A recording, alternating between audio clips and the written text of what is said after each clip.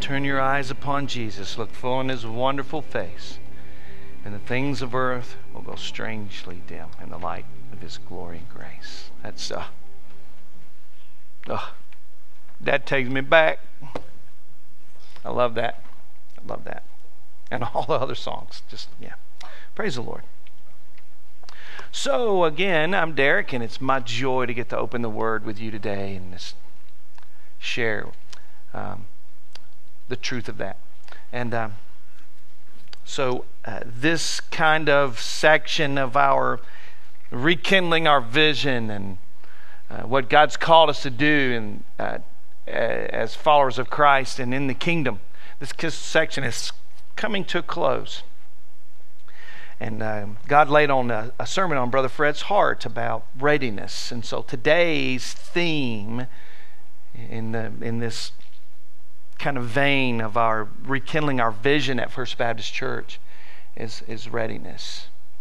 I'm ready, Lord. We want to get to a place in our walk with Christ where we can say to him, honestly, with integrity, I'm ready, Lord. I'm ready. What does that mean? We're going to talk about that a little bit today. All right? But it's about readiness. And we're going to be in the book of Acts in chapter 8. And if you want to turn there, you can. But we'll get to that in a minute. I just want to kind of go real quick. We got to keep this in front of us. We got to keep this in front of us, and so we understand what the main thing is. And we got to keep the main thing always the main thing. And so we want to look at that right now in this our spear analogy, and we'll go quick. I know some of you who've been here every week are like, really? The spear again? Really? No, but understand, not everyone's been here every time. And so if you haven't and you want to catch up on where we've been at First Baptist Church and talking about rekindling our vision and what this spear is all about, you can go to fbcvision.com to our recently updated website, which is fabulous. Thank you, Ben Haywood. You can go there and you go to sermon section of our website, and you can watch those sermons online, okay? And you can catch up. But here's basically the spear, and this is the vision that we're rekindling, and it's really no new thing. It's just what Jesus told us to do, right? Point of the spear, reaching the lost for Christ. There it is. And for us, with what we've understood, what that means in our culture, is that there needs to be a focus on reaching families with children still at home, whatever that looks like, whether it's grandparents raising their kids or parents raising their kids or foster families or aunts and uncles or whatever that, neighbors, whatever it is. Families with children still at home. Why? Because we know that at the age of 21, the statistics show that the percentage of people that receive Christ, that come to know Christ as their Lord and Savior and become followers of Christ, dramatically drops. So in our culture, it's very important that be a part of our focus, right? And so we've been spending many weeks talking about these initiatives that are on the handle, on the shaft of the spear. We were asked God to make us aware of lost people in our community. Oftentimes we insulate. We think being a Christian means staying away from bad people. And that's not it. It's not it at all. It's actually quite the opposite of what being a follower of Christ is. So we ask God to make us give us an awareness. The Holy Spirit would awaken in us a desire to just know who they are and to pray for them, and to prayerfully consider who it is that we need to be going and sharing the gospel with. So we talked about, we had some time where we went through a time of equipping for one another with gospel conversations. We showed ways that you can download apps on your devices where there are tools to share the gospel. We showed you where the gospel is it's specifically called the Roman Road in the Bible, where you can go to that quickly. But you just basically open the Bible and point, and there's the gospel. It is all through the Scripture. But here, this kind of narrowed it down for a place where you can go and grab that and show people and illustrate the gospel. Okay, but nothing's more powerful than your story. Your story of coming to know Christ. and how He intersected your life. And we talked about knowing your story, writing it down, being familiar with it. You know, I was talking with Celia this weekend. Isn't she adorable, by the way? Yeah. Do this. Yeah, she is. But anyway, she was talked about, in their training and going to share with people about what they're going to do. They were given the elevator presentation. It's basically what you heard this morning. There's the elevator. It takes about as long as it takes to ride in the elevator somewhere to tell somebody. All right, so you have to know your story like that. You have to know it in an extended form. You need to be very familiar with your story so you can share that with the people that you're praying for. We want to be very intentional about sharing the gospel in our community, because this is what's going to change the world. The gospel. The world needs Jesus. That song. The answer is Jesus. Tell me your problem, and I'll tell you that, and the answer is Jesus. Oh, you're just oversimplifying. There's nothing simple about that. It's not simplistic. But the simple answer is Jesus is the answer to your marriage, to your money, to what are you going to do when you grow up, your relationships,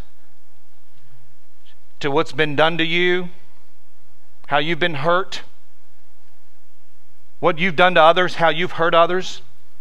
All of that, the answer is Jesus. It really is. And those of us who are following Christ, we have the antidote. And we shouldn't be hoarding it. We shouldn't be stockpiling it, because you can never give it all away. You never give it all away. Just give it. Lavish your story and the gospel wherever you go. And we were talking about having these partnerships with First Baptist Church. We're going to provide opportunities every week. Sometimes they are our worship time. Sometimes they're special events. Sometimes they're fellowships. But just all kinds of opportunities for people to respond to the gospel. Wasn't it great? Another baptism this morning. Wasn't that great? Praise God. I'm looking forward to what's next. People just are coming to know Christ as we share the gospel, as you share your story, as we partner with you. All right? And then this multicolored thing down here.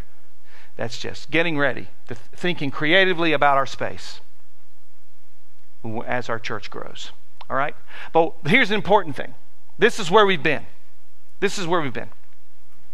What binds all of those initiatives on the shaft, the thing that carries the spearhead, which is our focus, our mission, is there's the binding, and it is moving from theory to action, moving from talking about it to doing it.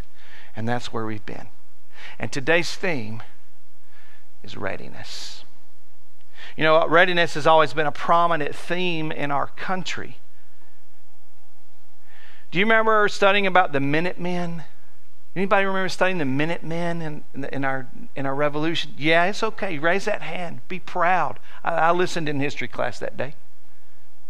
All right, the Minutemen. They got their name because they were ready in a minute's notice to defend their land, their farms and all, from the foreign oppressors, right? Minutemen. They had their muskets and their powder and paper and their musket balls just waiting, and so they could just grab it and run in a minute's notice. Readiness is in the very thread of who we are. The Coast Guard. The Coast Guard's motto is Semper Paratus, which means always ready. Maybe you've heard or are more familiar with the Marines motto, which is Semper Fidelis, Semper Fi. It means always faithful, always ready, always faithful. Our other military branches, ready. They're trained, they're confident, they have their gear together, waiting for the call. Let me tell you another person who stands ready like that, somebody very special to me, is my wife. My wife, Leanne, is a nurse. She's a nurse at Union County Schools. And she is ready. She's got this thing ready for a boo-boo. She's at the primary school, so they're boo-boos. She's got this thing ready for the boo-boo. This thing's ready for the oops. Go in there and change. She's got this thing ready for that. This thing ready for another oops. She's ready. She's got her clothes in different sizes for the kids if they have accidents. She has Band-Aids ready. Wonder Woman for the girls, Spider-Man for the boys, whatever. She's got it. She stands ready. She's got little kits ready to grab. She has a kit that she takes with her when she goes on field trips. She's got those things, and she's ready. She's prepared. She's trained, and she's ready to go. A lot of you have those sort of experiences in where you work and what you do. Do you know here at First Baptist, we have kits. We're ready. Right over here against the wall in that kiosk, it's not just a beautiful kiosk. Thank you, Mark Smith, by the way. It's not just a beautiful kiosk. Inside there we have our crash kit, which maybe not the greatest thing to call that, but it's ready. We have things that we need if people get in a bad way. Right above it, we have a defibrillator. And key to that process is we have people here who know what to do with it. We're ready. We're ready. It's important in our society. It's important to who we are as Americans, but it is vital to the Christian to be ready. We talk about willingness and faithfulness a lot when we come as being marks of a Christian. Willing and faithful. Let me tell you what is just as important is readiness. Being ready. And one of the greatest stories in the Bible about readiness that illustrates this is found in our text today. It's in Acts chapter 8, verse 26 through 40. So if you want to, you can turn there. If you don't have your Bible, it's okay. We're going to have this on the screen. And it is my practice to read from the English Standard Version. So there we go. But before we get to the scripture, I just want to set the scene. In the book of Acts, this is kind of what's going on. Jesus has ascended into heaven, and the church is starting to spread, and people don't like it, and there's this persecution of the church. All right? And right at the beginning of chapter 8 in Acts, that's where the stoning of Stephen is. If you're familiar with that story, that's where one of the first places we have the mention of a guy named Saul, which later his name was changed to Paul. And he did this little thing, like write the majority of the New Testament. God wrote it through him. But and he's standing there holding the coats of those who were stoning Stephen. He was persecuting the church. So as a result of that, the Christians were scattered. They were running for their lives. Bad, right? Bad news, right? But isn't it just like God to take lemons and make lemonade? Because the church was scattered, the gospel was being spread rapidly and dramatically. So right after you read the account of the stoning of Stephen, you read this account of Philip, one of the disciples.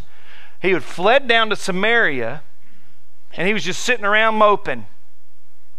Nope. He was preaching the gospel. He was preaching Jesus. And you read it. Demons were being cast out. The sick were being healed. And people were being delivered and beginning to follow Christ. So much so that when others heard it, other disciples heard it, they came down to help. There was this great kind of crusade going on. And the gospel was being received, and lives were being changed. And the kingdom of heaven was being advanced. Beautiful, right? Well, this is where we pick up the story, okay? right there in Acts chapter 8, verse 26 through 40. Here we go. Now an angel of the Lord said to Philip, rise and go toward the south to the road that goes down from Jerusalem to Gaza. Now this is a desert place. One of the most understated things in the Bible. I've been there. It is a desert place. All right? It is a desert place. Wow, it's crazy. So that's where he was. All right? And he rose and went. And there was an Ethiopian, a eunuch, a court official of Candace, queen of the Ethiopians, who was in charge of all her treasure. And he had come to Jerusalem to worship. So this guy, the Ethiopian eunuch, he was kind of a big deal. All right? And he was returning back to Ethiopia after worshiping, seated in his chariot, and he was reading the prophet Isaiah. Now, okay, hold on. Check it out. Philip was at Gaza. Philip was at Samaria. It's not a desert place. It's a pretty nice place. There's a lot of resources, and on top of that, he was being well received. He had just been run out of where he had been for his life, running for his life, and now he's at a place where the people were like, tell us more, tell us more.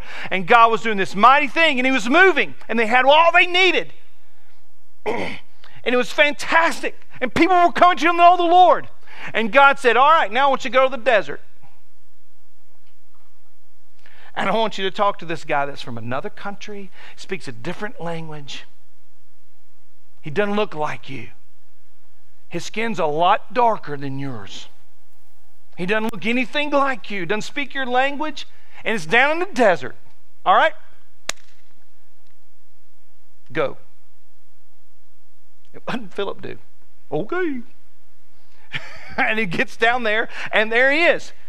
There's this guy, this Ethiopian guy, in a chariot. I mean, and what do you do in a chariot? You just hang around?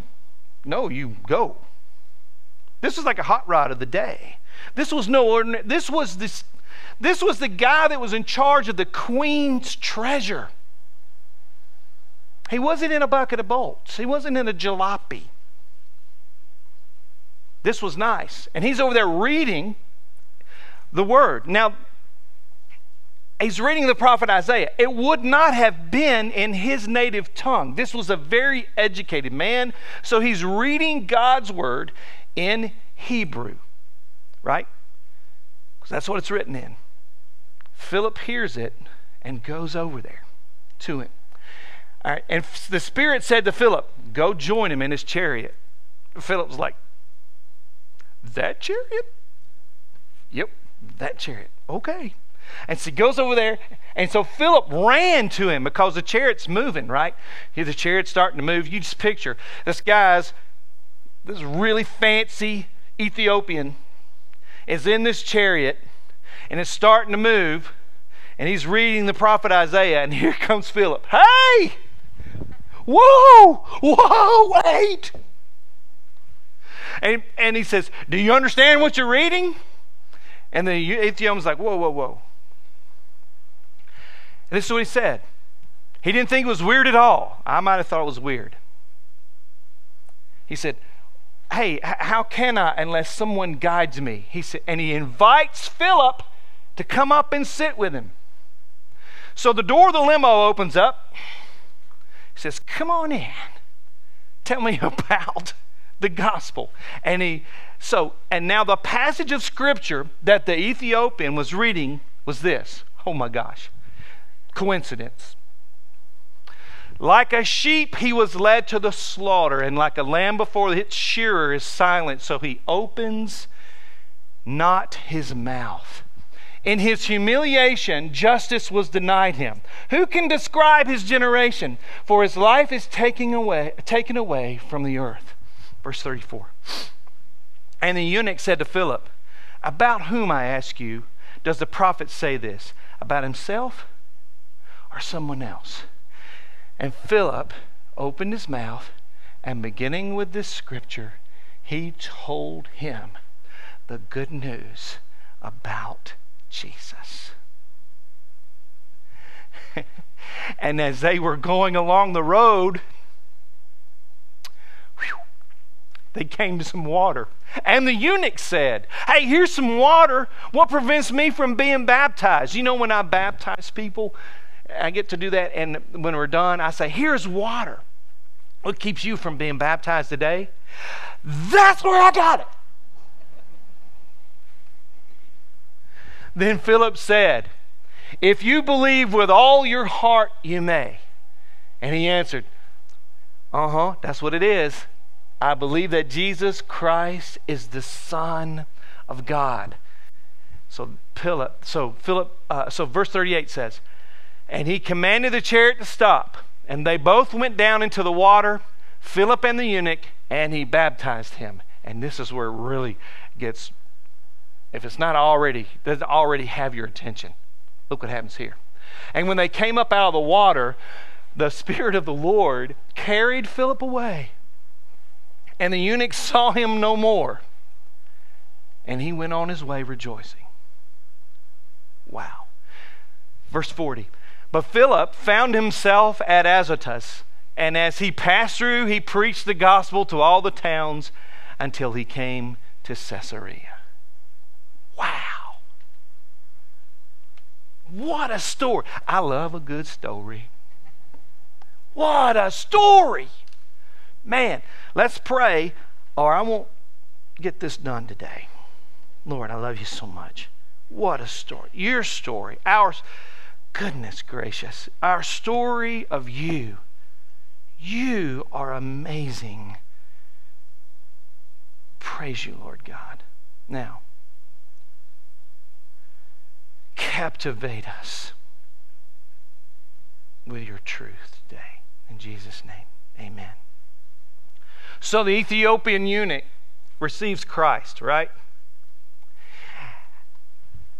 To this day, there is a strong Christian presence in that area of Africa, and you can trace it right to this point in Scripture.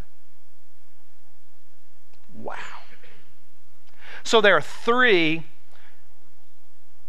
big things, three lessons, if you will, to learn about readiness from this story, from Philip's story right here in the Scripture. And that's what we're going to talk about for the next few minutes, okay?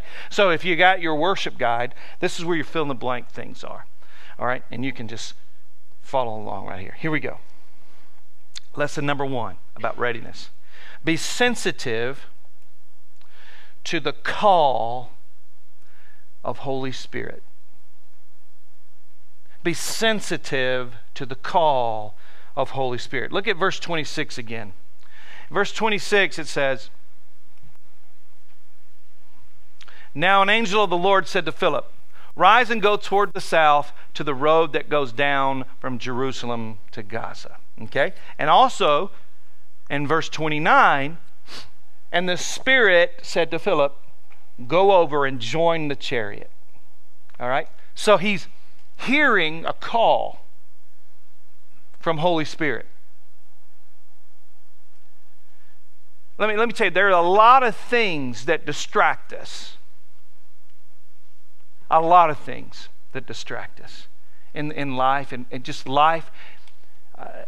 Bills, kids, for kids, parents. For kids, their devices.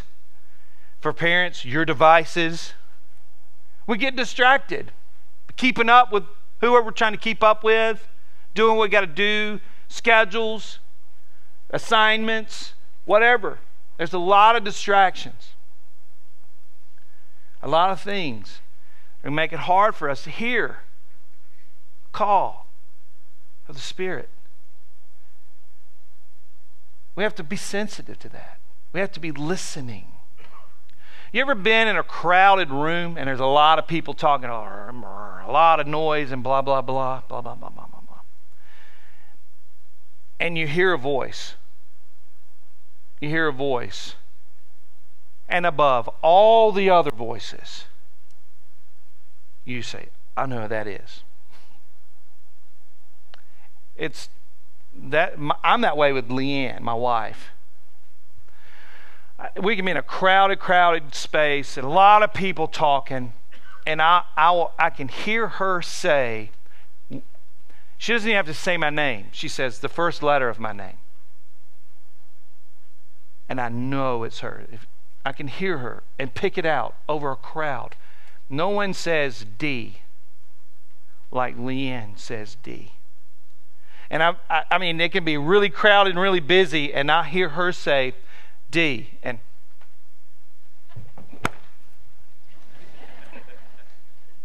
I know it. I know it.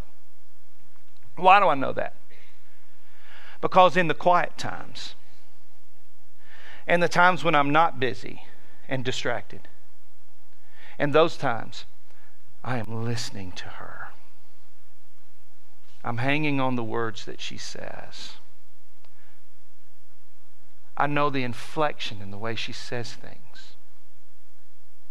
I've heard her say D in the quiet. So in the distracting times, I know her voice over everything else. And it is precisely the same. But even on a grander scale, when we're talking about Holy Spirit, we're talking about God. Philip was able to respond to the Holy Spirit because he knew his voice. He knew it. And it's important because, for three reasons. One, the call is often unknown. The call is often unknown. All right? God had a plan to take the gospel to North Africa through this influential government official. Kind of a big deal. He's like the, Secretary of the Treasury, right? He's a Minister of the Finance. He was in charge of Queen Candace's cash. It was a big deal. All right, so this guy comes to know the Lord. God knew how it would spread through North Africa. God had a plan. Now, Philip didn't know it. So he had to be listening. See, Philip's standing ready with his life. I know I've heard you say, be here and do this. So I'm going to, with all my heart, with everything I have, I'm going to be here and I'm going to do this until I hear your voice say, do something else. So at the same time he's working and doing what God's called him to do, he's listening. And when he hears that voice, he snaps. Yes, sir.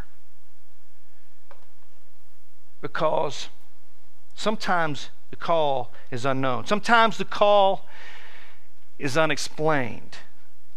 Sometimes it's unexplained. God didn't tell Philip why he wanted him to go. He just said, go.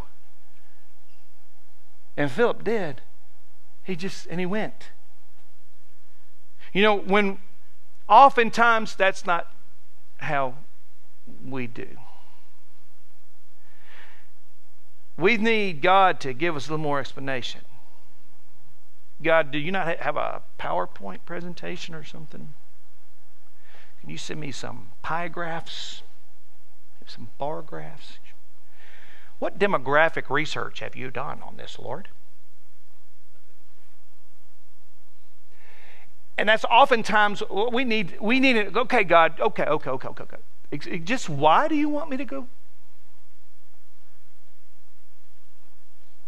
And let me just tell you, when we require an explanation from God before we obey, we have sinned against the one who is incapable of asking us to do anything that isn't true, just, or loving. And doing this grieves the Holy Spirit, and it quenches his work in us. So often the call is unexplained. Philip didn't ask God for his research on the subject when he asked him to go to Ethiopia. I asked him to go down to the desert, to Gaza. He just said, okay, I trust you. And what you're sending me to do, has to be okay. I don't need an explanation. Oftentimes it's unexplained. It's unusual. It's unknown. It's unexplained. And oftentimes this call is unusual. God doesn't always work in the ways that make sense to us. And when we're more concerned with staying on schedule and staying on business as usual, we're more concerned with that than being sensitive to the call of the Holy Spirit, then we're susceptible to missing the miraculous moving of God in the unusual moments. Did you get that? That was a big mouthful. You mean to say it again? You want to read it again? When we are more concerned with staying on schedule and business as usual than being sensitive to the call of the Holy Spirit, then we are susceptible to missing the miraculous movement of God in the unusual moments.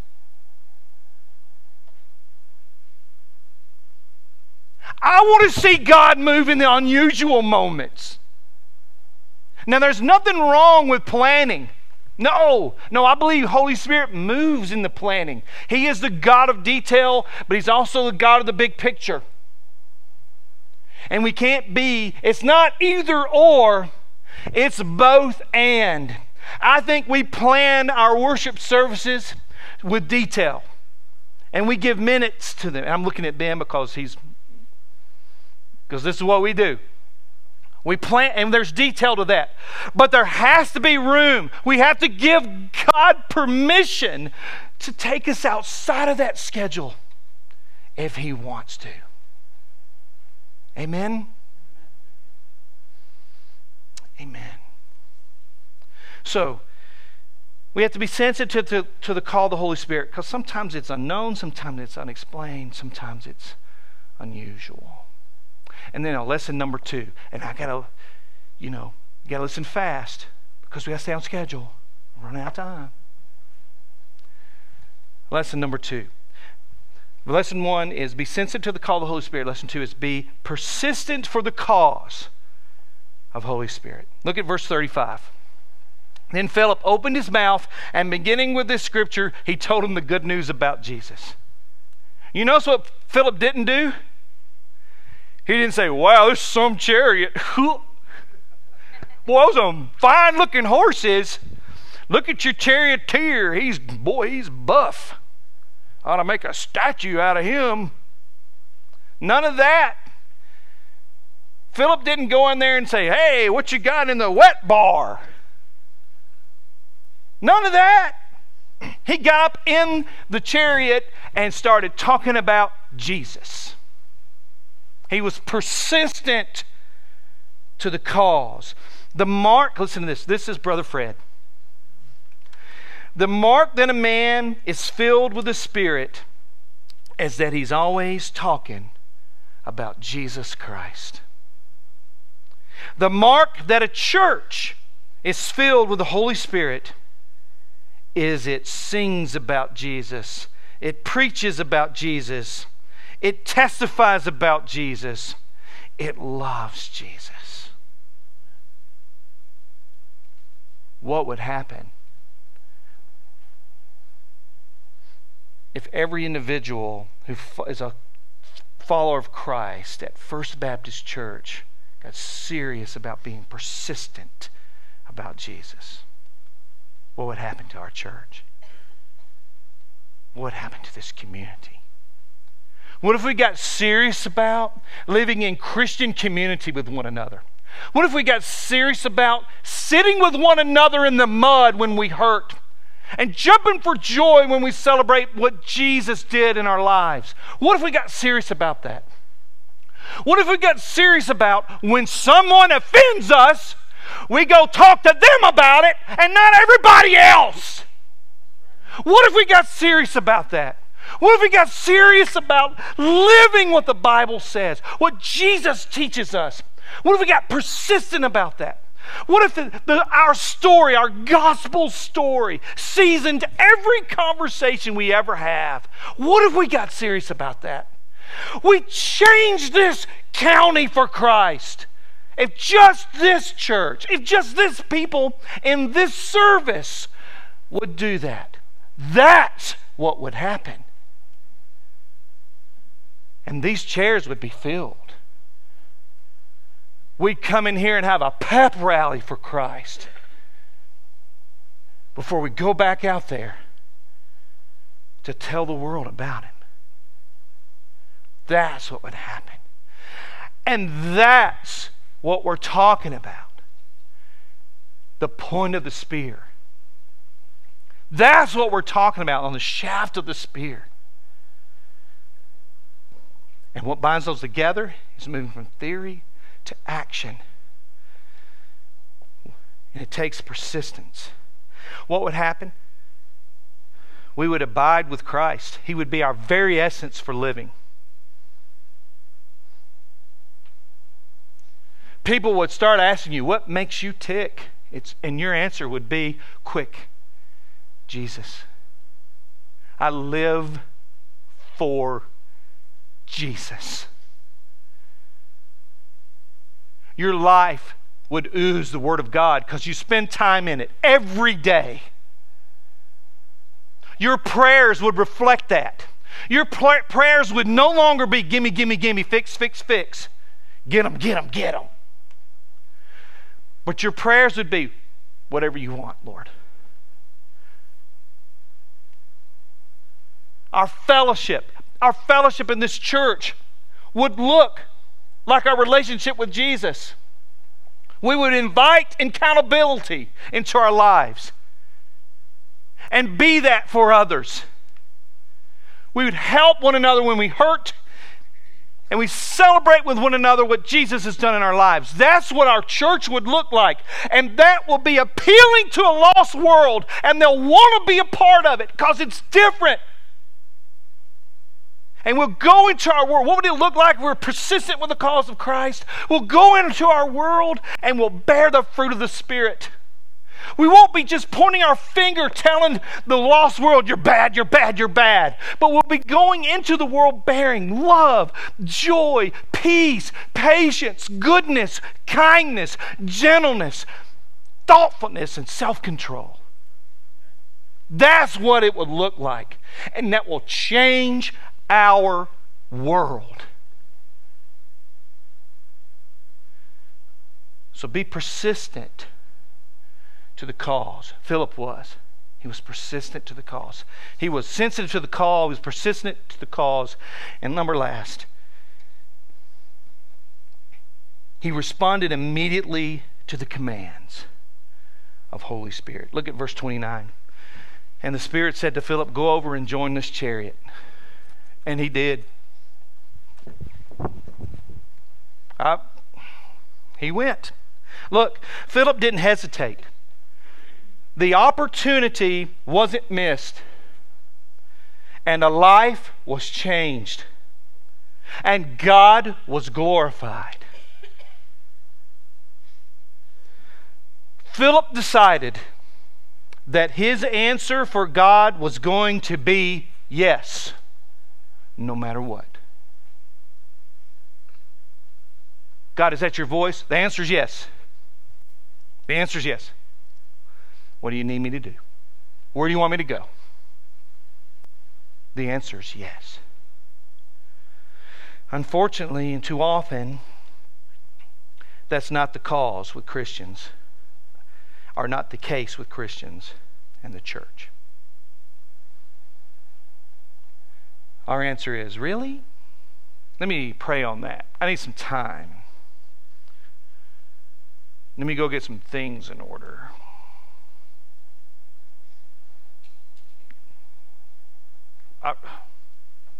Can I do that next week? I'm on vacation this week.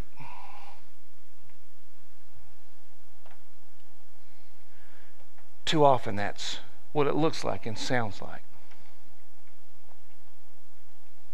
We need, as a church, to move from theory to action. We need, as believers, to move from theory to action. Our answer to God in everything needs to be yes. And no matter what. Whatever you're asking God, my answer is yes. Now, that's scary, and I don't know, and I know detail people, especially detail people are like, oh, you're causing me such anxiety. I get it. But we have to have that heart for Christ.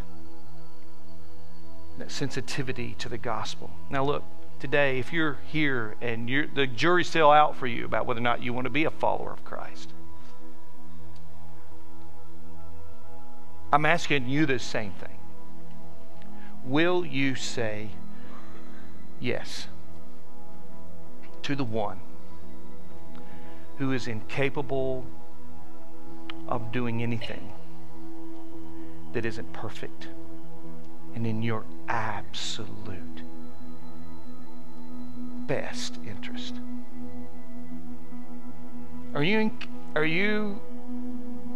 Would you trust that entity with your life?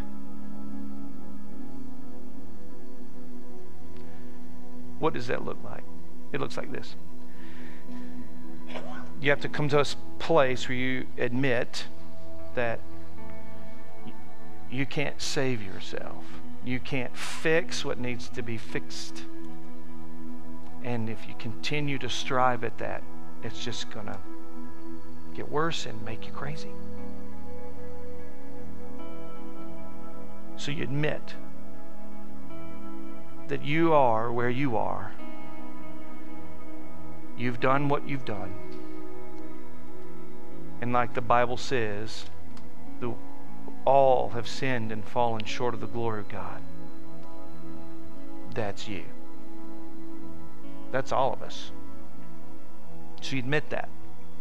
And it's that sin that separates us from God. Separates us from where God always intended us to be, with Him. The wages of sin is death. And so what we get instead is death. But then the next step is to believe. You admit, then you believe. You believe that Jesus is the answer. The Bible says, yes, the wages of sin is death, but the gift of God, the free gift of God, is eternal life through Jesus Christ our Lord. For God so loved the world that He gave His only Son, that whoever believes in Him shall not perish but have everlasting life. For God came to the world not to condemn the world, but to save the world. If you confess with your mouth that Jesus is Lord, then He will save you. Believe that you believe that Jesus is that answer, that He's the antidote. So you admit that where you are, you admit who you believe who Jesus is, and then you trust Him. You trust Him. You just say, okay, I trust you, God. Here's my life. Don't try to clean it up. Don't try to fix it. Here is my life such that it is yours. Please take me. Please take my life and make it what you want it to be. My answer is yes. If you're here today and you're not a follower of Christ, that's what I'm inviting you to. If you're here today and you want to be a part of a church that is striving, that is learning how to be a church whose answer is yes, come join First Baptist. We'd love to have you. Just come forward. We'll fill out a card and I'll tell you what's next. If you want to follow Christ, if you want to say yes, I want to pray with you right now. And after you pray, just come tell me. We're going to sing a song and you just come tell me. And I'll tell you what happens next. All right? I'll be standing right down here. But here's the prayer. If you want to say yes to Christ, let's do this together. God, I know that I have sinned, done things that your word You've said through your word, separate me from you. I believe that you are the answer, that Jesus is who he said he is, and that it's through Jesus I can be in right relationship with you again. I trust you with my life. I don't know all that means, but I trust you to show me that.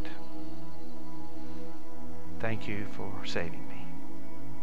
In Jesus' name, amen.